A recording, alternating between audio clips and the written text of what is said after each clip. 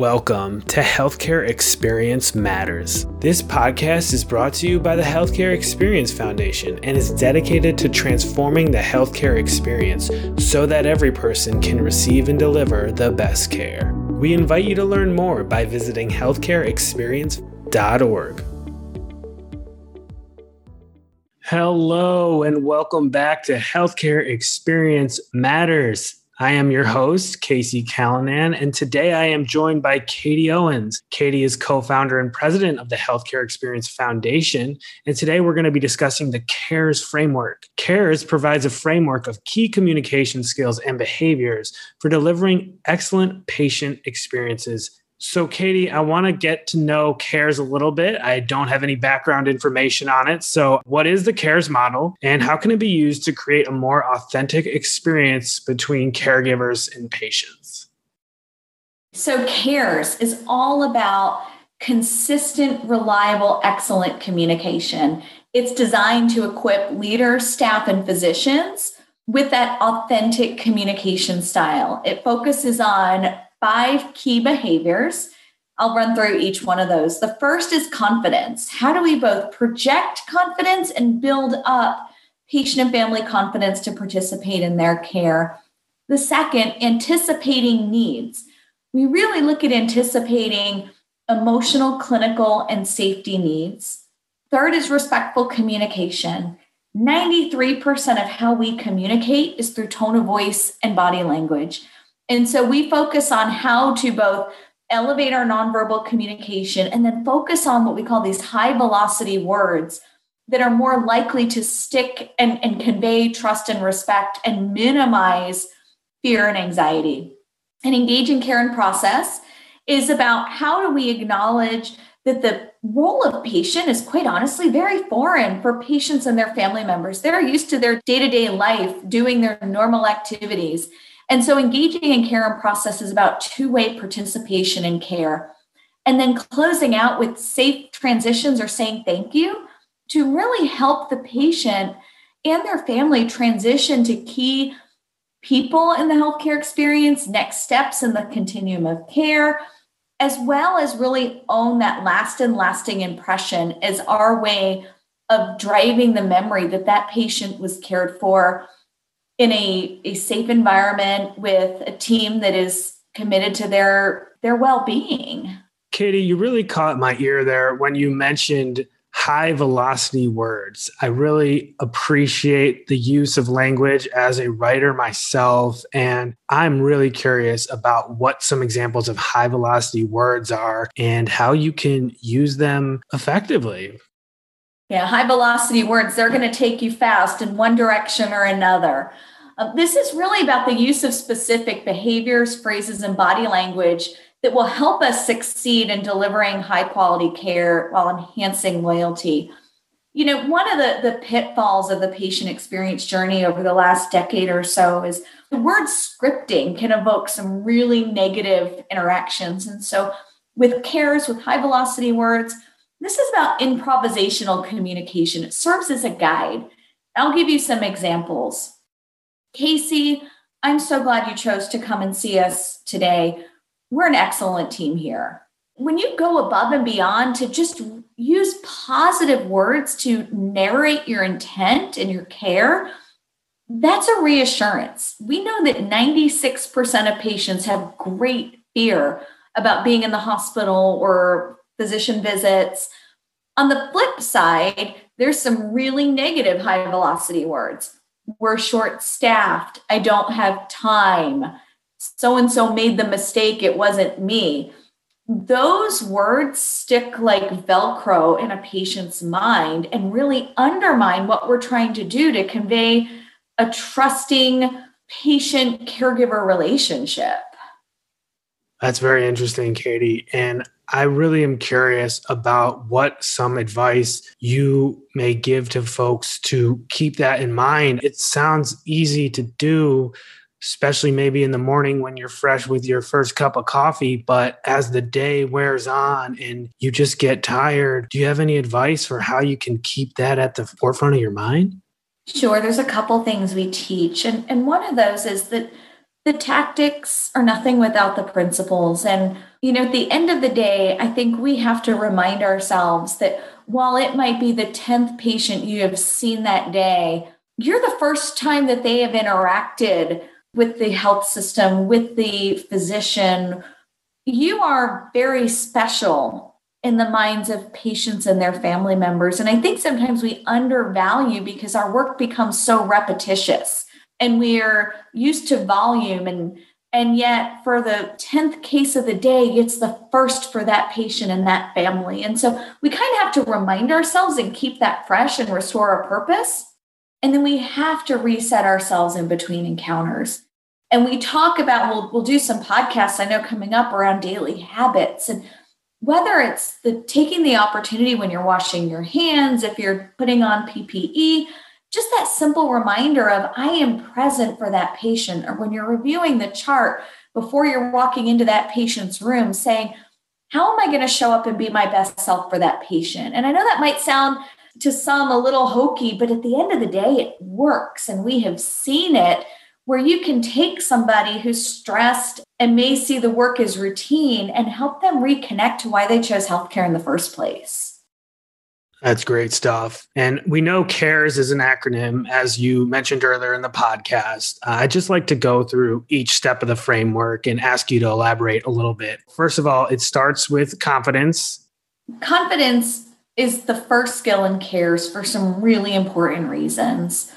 When we meet another person, we have about 15 seconds to make that impression. And the person that we're meeting, whether that's the patient, the family member, you are meeting a new physician that you're working to build referral sources with, in that first 15 seconds, that person is sizing up, can I trust and respect you?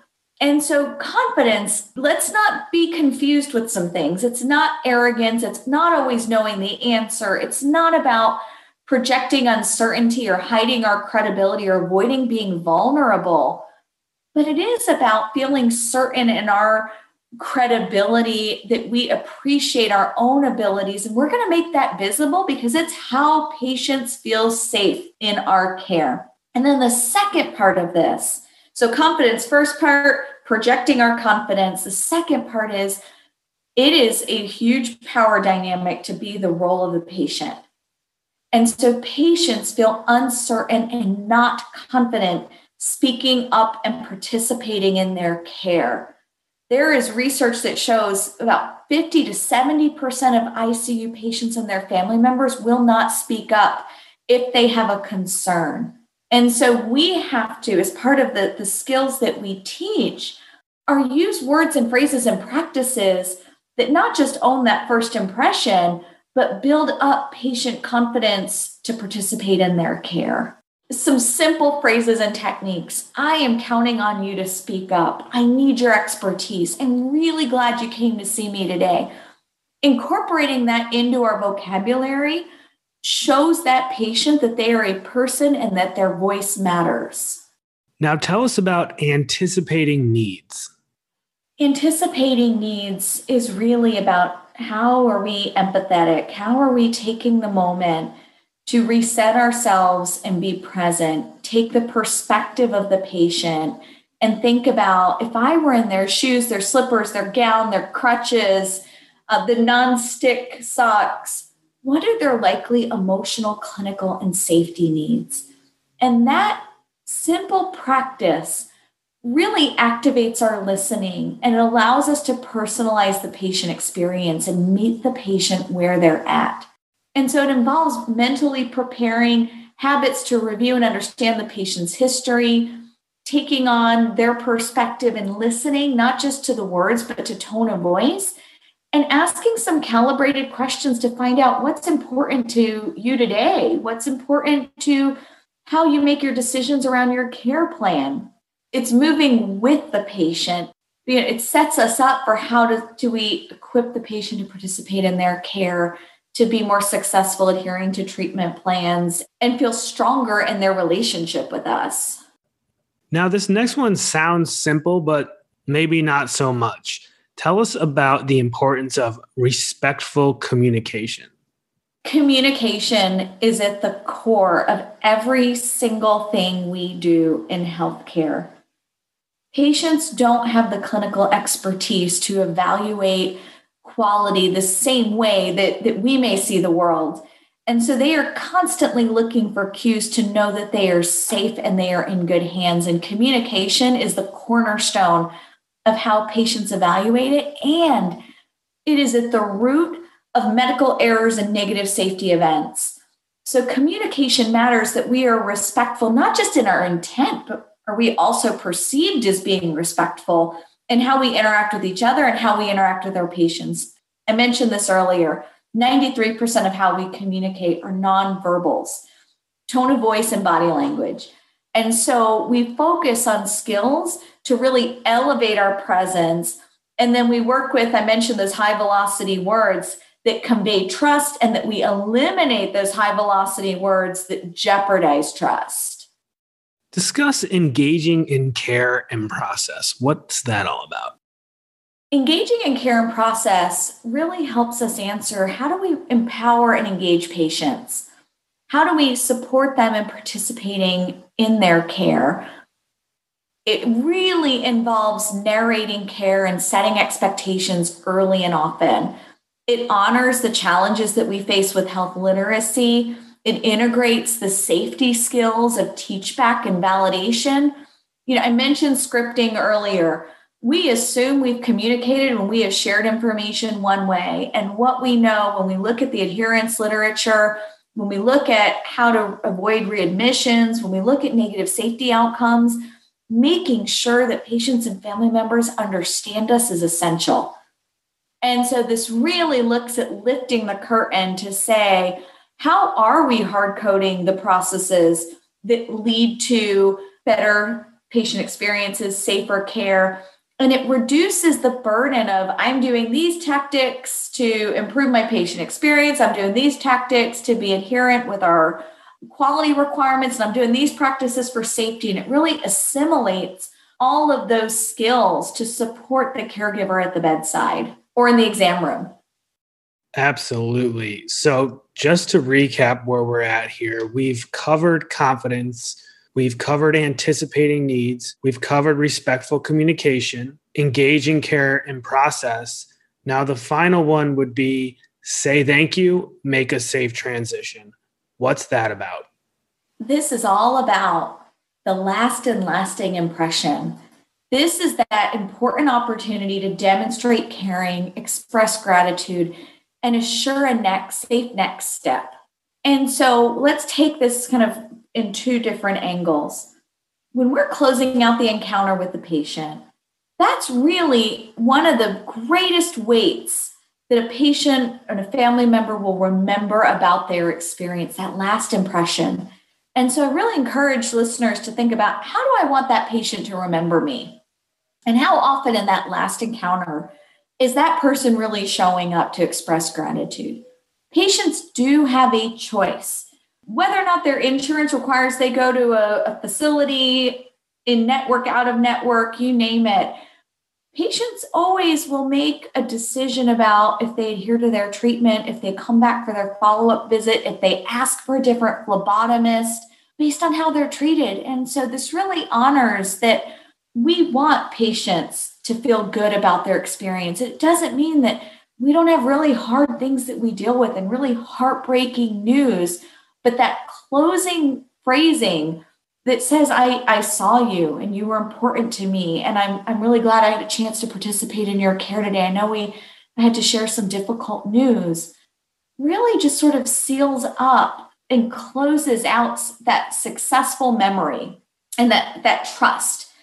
We also have to be mindful that there are a lot of cracks and crevices in our healthcare system. And so making sure that we are providing safe and effective handoffs to other departments, to other caregivers, to consulting physicians, to making sure that the patient follows through with their medication regimen, their follow-up appointments. So we really teach those two skills of owning that last impression and making sure that we have that safe transition. That makes a lot of sense.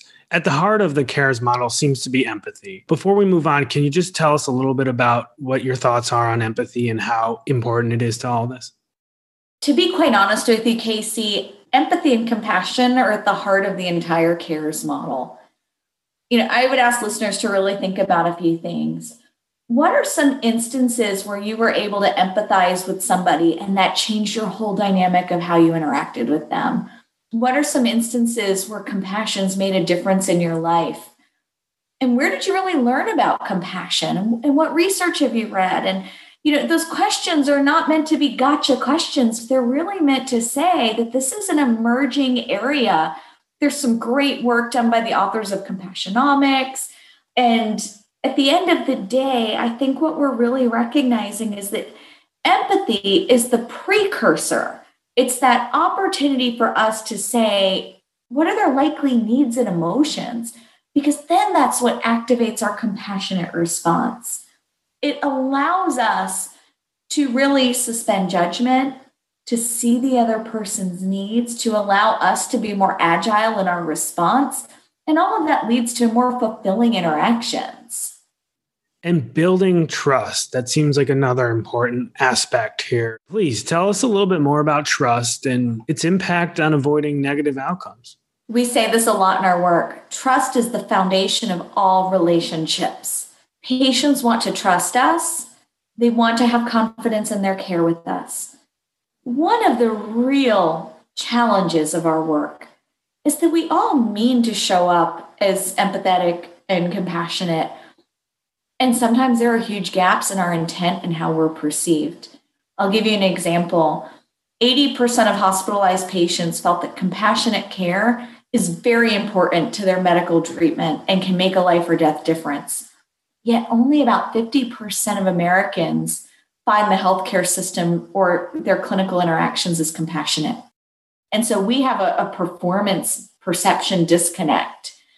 There is an emerging body of research that shows when we can empathize with another person, when we can activate a compassionate response, that likelihood of committing a major medical error in the next 3 months is lower.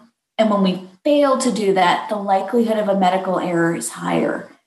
And so this isn't just about being nice.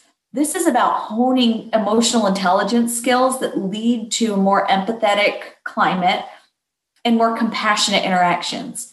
We've been doing a lot of really exciting work around compassionate leadership and compassion in action. And what we know is that compassion is contagious. When you experience compassion one-on-one, you're more likely to give it forward. And even when you witness compassion, you're more likely to embody more compassionate responses. And unfortunately, the flip side is true too. And we have got to acknowledge this in healthcare. When we experience or witness incivility, we also carry that forward. And so we've really been focusing on doubling down on growing individuals and organizational responses to empathy and compassion. There's a lot to take in from today's chat. I just want to ask if you have anything else that you think would be beneficial to our listeners to hear about before we wrap up this episode.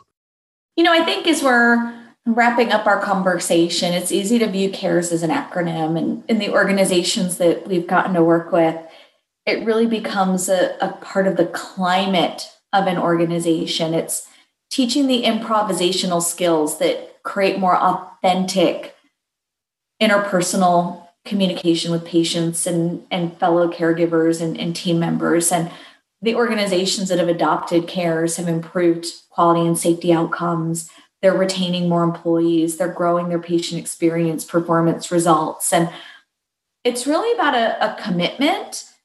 And it's about how are we looking for the next evolution and creating more reliable experiences for our patients.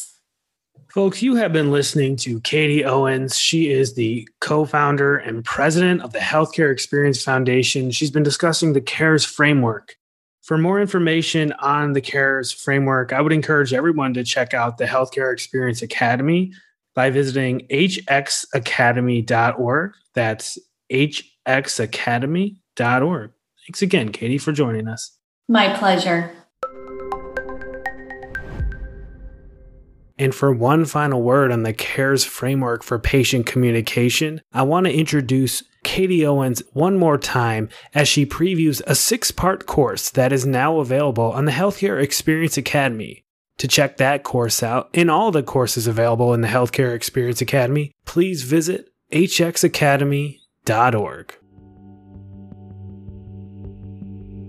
Communication in healthcare can be very challenging. Every patient and family has different communication needs and expectations. At the same time, we have to communicate in a highly emotional, complex environment. Communication misses jeopardize relationships with patients and their loved ones, activates their and our defense mechanisms, negatively impacts quality outcomes, and sometimes we do and say a lot without realizing our impact on others. Communicating successfully with patients and each other is one of the most frequent areas healthcare leaders, staff, and physicians are looking to grow. Delivering care consistently demands meaningful and authentic communication. CARES will give you a framework of key communication skills and behaviors for delivering excellent patient experiences every time. CARES is a methodology for communicating and demonstrating the behaviors that will help you. Organizations that have used CARES have experienced improvements in patient experiences, reduce staff turnover, and improve quality outcomes. It works for every level of care in every care setting because it creates a more authentic experience between caregivers and patients. Most importantly, each element of the CARES model begins from a position of empathy. Is empathy the center of your communication with patients? Are your words and behaviors consistent with your intent? What pieces of the CARES skills most resonate with you? CARES will ensure that you are prepared to create the best patient experiences and more rewarding purpose with your patients and each other. Thank you for listening to today's episode of Healthcare Experience Matters. Healthcare Experience Matters is brought to you by the Healthcare Experience Foundation. To learn more, please visit healthcareexperience.org. That's healthcareexperience.org.